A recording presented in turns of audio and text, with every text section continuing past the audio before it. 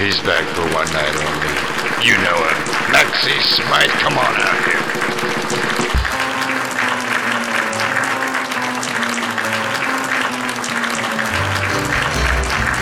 Hey, how we doing today? Hey, nice to meet you, right? Yeah. Oh, yeah.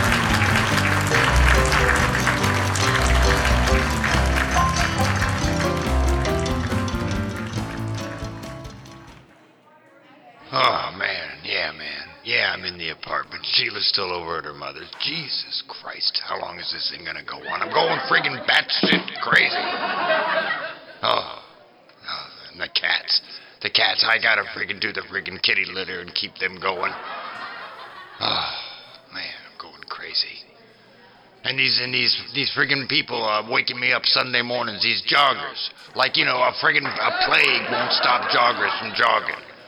And they go out in these fucking tribes, like, Jesus Christ, these people. I thought we're supposed to be isolating, Oh, God. And, I got the TV going, I got the music going, and the place is blaring. And then I hear this little tap at the door, When I look out through the keyhole, it's Francine, one of Sheila's friends. It's the old maid that lives 2 stories up. I don't know how they met, but they're old friends. And I said, oh, hi, Francine, how you doing? And she says through the door, she says, oh, Sheila called me and told me to drop off one of my lasagnas for you. She said, it's frozen, but I hope it's okay.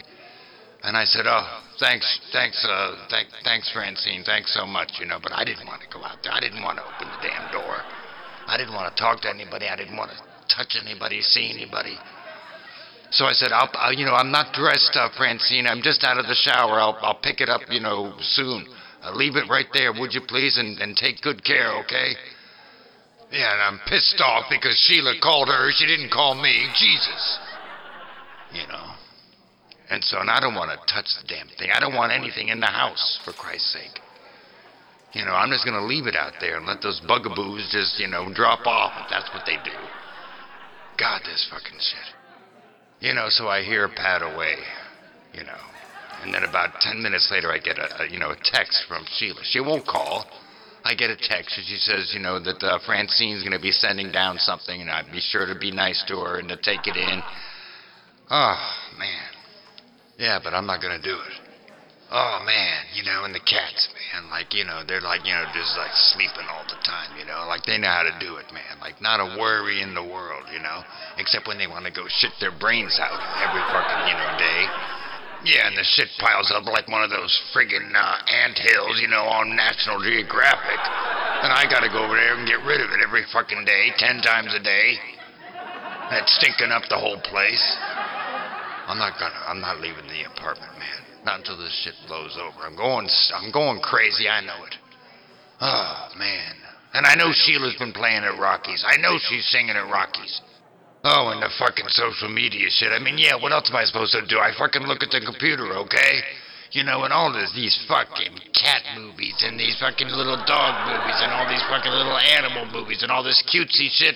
Okay, it was fun the first week.